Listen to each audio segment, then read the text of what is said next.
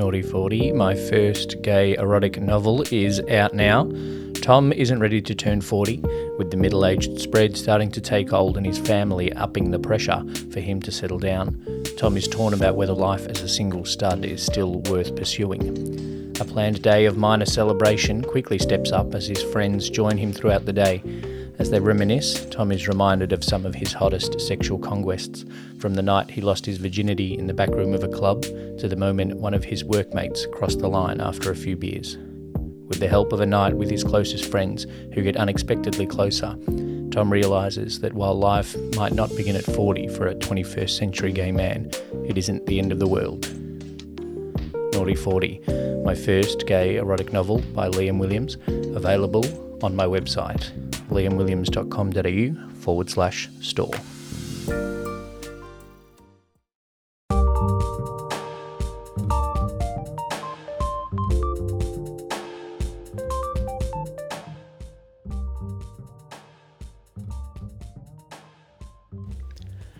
Welcome to another episode of Gay Erotica by Liam Williams. So you might have read some of my stories or listened to a few of these podcast episodes and wondered, who even is this guy? Well, in this episode, I'm going to tell you. My website says a little bit, but I thought I'd expand it and include a little background on who I am and why I write. I'm based in Melbourne, Australia, if you didn't work that out from the accent. I've lived here all my life, and while I've done some overseas travel, Europe and 2 trips to the USA, I wouldn't say that I'm well travelled yet. I'm only in my mid-30s, so once we're over this pandemic, there's plenty of opportunity for travel on the horizon and travel over the horizon. Liam Williams is my pen name, and while I'm proud of the work I've created so far and aim to create down the track, it's generally something that wouldn't be too well accepted by certain people in my spheres. I still have a day job at this stage and a family, so don't want any issues coming up because of that. A few of my close friends and a couple of family members know, and I'm looking forward to the day when I become a rich, best-selling author. That happens in erotic fiction, yeah? And have to come up with an excuse as to where all this extra money is coming from. But that is a long way off, as I'm currently working on bridging the gap between writing as a hobby and writing as a money earner. I've always been a creative person. In high school, I studied music and visual arts and enjoyed my literary subjects. My grades would suggest otherwise in the literature subjects, and my teacher did, to my mother, in a parent-teacher conference, but the grades were more an indication of my less than studious approach to my schooling, not a lack of enjoyment. Through the later years of high school, my best friend and I wrote sketches inspired by the likes of Monty Python. They had a similar absurdity, but I'm not sure of their appeal as comedy. We found them funny at the time anyway. We even wrote and produced our own school play, thanks to a very encouraging vice principal at the time. I watched parts of that play recently. It's 20 years old next year, so we hauled out the old VHS player. And while it's immature and utterly absurd, there is hints of some writing chops there, I think. Hints of some acting chops too, but they were quickly quashed by the tactics of the drama boys at my school. Yes, I'll admit it, I felt intimidated by the drama kids. When moving on to university, I briefly toyed with the idea of studying creative writing as part of a course that combined all of the creative arts I'd enjoyed so far, music, visual arts and writing. That lack of a studious attitude meant the entry requirements were well beyond me, but it was fun to think about. I ended up choosing more of a career-focused course and did enjoy that career for a number of years. I've had a career change since and now run my own business.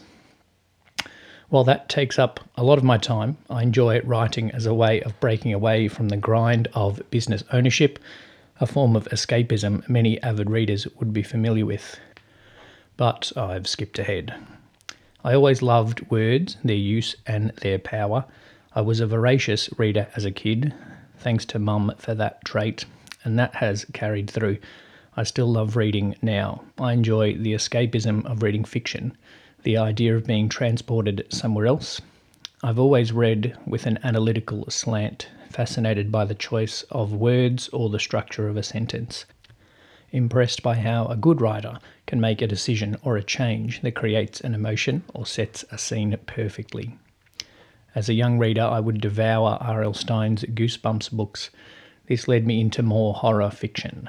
The first sex scene I remember was in one of Stine's Fear Street novels. It was just a blowjob, but I remember it being the first time I noticed anything sexual in books before. It might have happened, but I don't recall it. After that, I got into Stephen King, of course. But then my uncle introduced me to Richard Lehman, another horror writer. His book Funland, which I read in my late teens, features the second sex scene I remember reading. This one stood out for me. It was more detailed, more graphic than others I had probably read. But that wasn't what started me onto writing my own erotic fiction. My university degree and the job that followed meant that all of my energy in composing with words was spent on essays and then work documents. I didn't really think of writing anything creative for at least 5 years after the radio serial I wrote just after graduating high school. But I was exercising and using the dirty part of my creative mind. In online chat rooms, I discovered cybersex chat and role-playing chat. Doing this, I was creating characters and situations and describing actions. This is probably where my dirty imagination took hold, grew, and developed.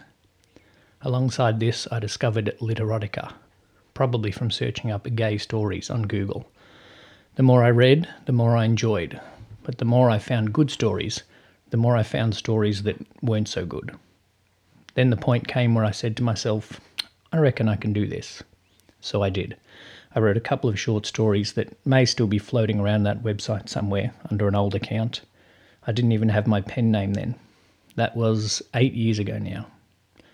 There's been a fair journey between that first story, Jack's first blowjob, and now. Jack's experience was, interestingly, with a female, but I've pretty much stuck to male content since. The slowdown that came with COVID in 2020 gave me a lot more free time. I wrote a couple of new stories and reworked some of the old ones. I spent a bit of time planning and refining my ideas and my writing skills. There's a lot more to come now for me as a writer, so thanks for joining me on the journey.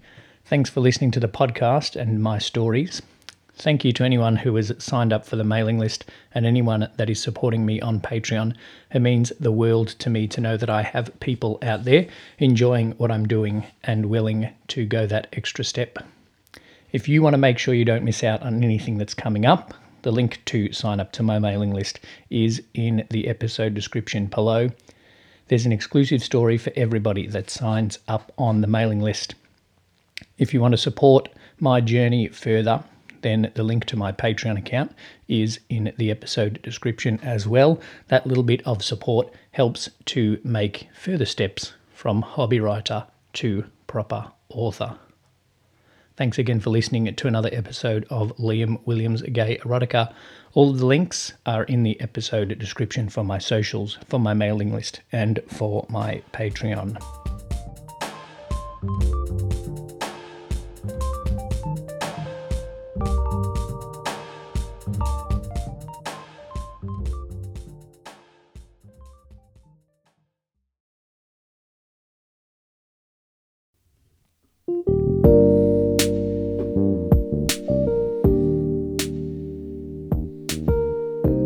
So this is pretty exciting. I just wanted to make this announcement.